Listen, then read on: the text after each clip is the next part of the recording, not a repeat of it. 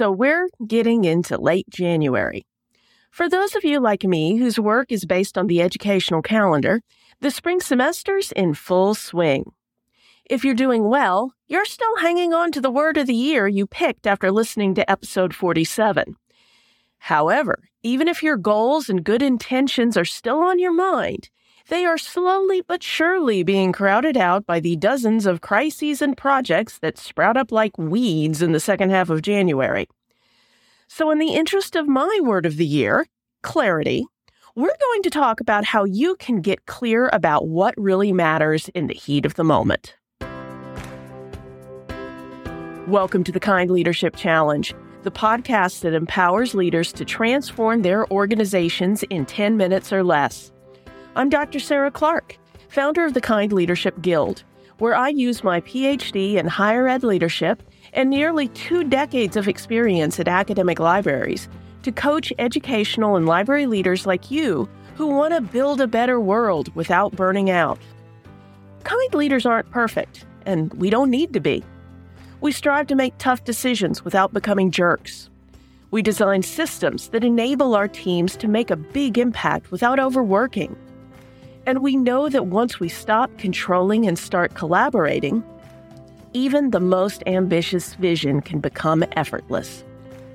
Kind leadership is pretty simple, but that doesn't mean it's easy. So if you're up for a challenge, stick around for the next 10 minutes as I teach you how your school or library can create a resilient, thriving legacy that will strengthen your community long after you're gone. As you've probably figured out if you listened to more than an episode or two of this podcast, I'm a bit of a sucker for tools and practices that claim to make us more productive. I started right out of college as a Stephen Covey obsessive, and his weekly reviews are still a big part of my Friday afternoons when I'm on the ball, at least. After riding the dot-com boom and bust roller coaster right after graduation, and then running screaming from corporate America, I discovered David Allen during my MLIS.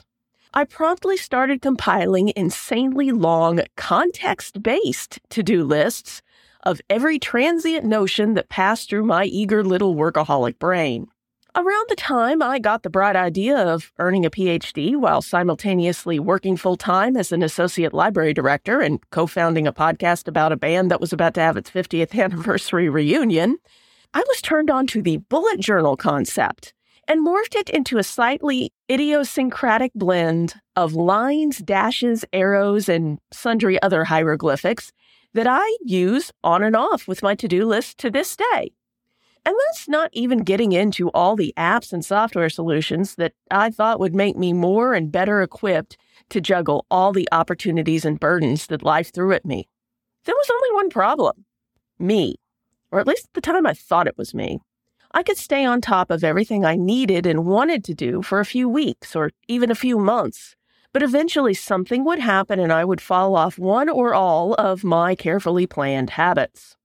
The problem, though, was not me. The problem was the list.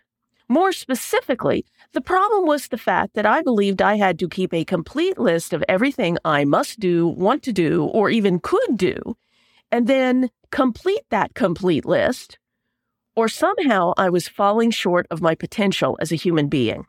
As you might expect, that impulse to do it all led to a cycle of overcompensation, overwork, burnout, self-flagellation, recovery, and a return back to overcompensation. And that's a cycle that repeated to varying degrees through my 20s and 30s until my most epic cycle of overcompensation of all led to the collapse that I talk about in episode 0 of the Kind Leadership Challenge, and the epiphany that led me to create the Kind Leadership Guild. I changed a lot about how I led in 2019 as I crawled out of that hole. And to this day, I'm still tweaking and testing how I want to lead and the kind of culture and projects I want to create. And I'll probably never be there, wherever there is. But I think one of the most important things I did for my well-being was really a side benefit of something I incorporated into my routines as a way to improve at delegating. I put an upper limit on my to-do list. Rather than tracking every conceivable thing I could do, I put a hard upper limit on the number of active tasks on my list at any time. That number fluctuates between about 3 and 5, depending on the nature of the tasks and what else is going on. But it never exceeds more than about 3/4 of what I think my bandwidth is at any point. Partially so I have room for the inevitable surprises, and partially so I just have some room to think and breathe. And anything that doesn't make that list, I either save it for later or delegate it to somebody else. Because here's the simple truth. You can't depend on anyone else to set or enforce your boundaries.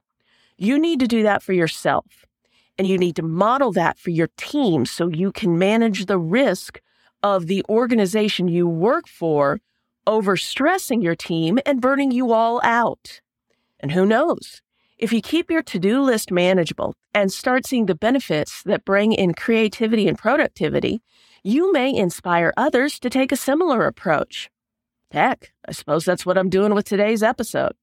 Because although limiting my task list was one of the smaller and more boring tweaks I made in my accidental journey to creating kind leadership, it's also one of the kindest things I've ever done for myself and for the friends, family, and colleagues who have to put up with me. So, here's your challenge. I know from my download stats that quite a few of you listen to me on your Monday morning commute. So when you get to your office, grab that first tea or coffee and boot up your computer to start your day. Here's what I want you to do. Take a look at your list and ask yourself this. How few things do I need to do today to still progress toward my goals? What tasks can go to someone else? What can be let go of altogether? Then reassign, postpone, and delete to your heart's content until you hit your magic number of tasks. Try to get between 3 and 5 if you can, but I totally get it if you don't quite get there on your first try. And tomorrow, do it again. Repeat this process every day until you are sustainably handling a manageable number of tasks. And if you try this for a few weeks and truly can't get down to a manageable number of tasks, well, you're going to have to figure out why and make a plan to shift toward a sustainable workload. But I think we'll talk about that next week. Thanks for listening and for taking action to become a kinder leader.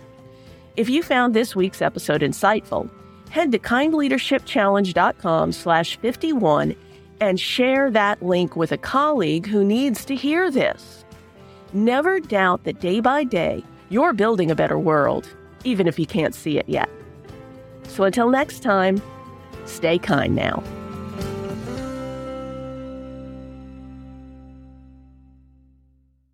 Oh, one last thing. If you're ready to take on this week's challenge but not sure how to start, head over to kindleadershipchallenge.com/next to download the Next Steps checklist.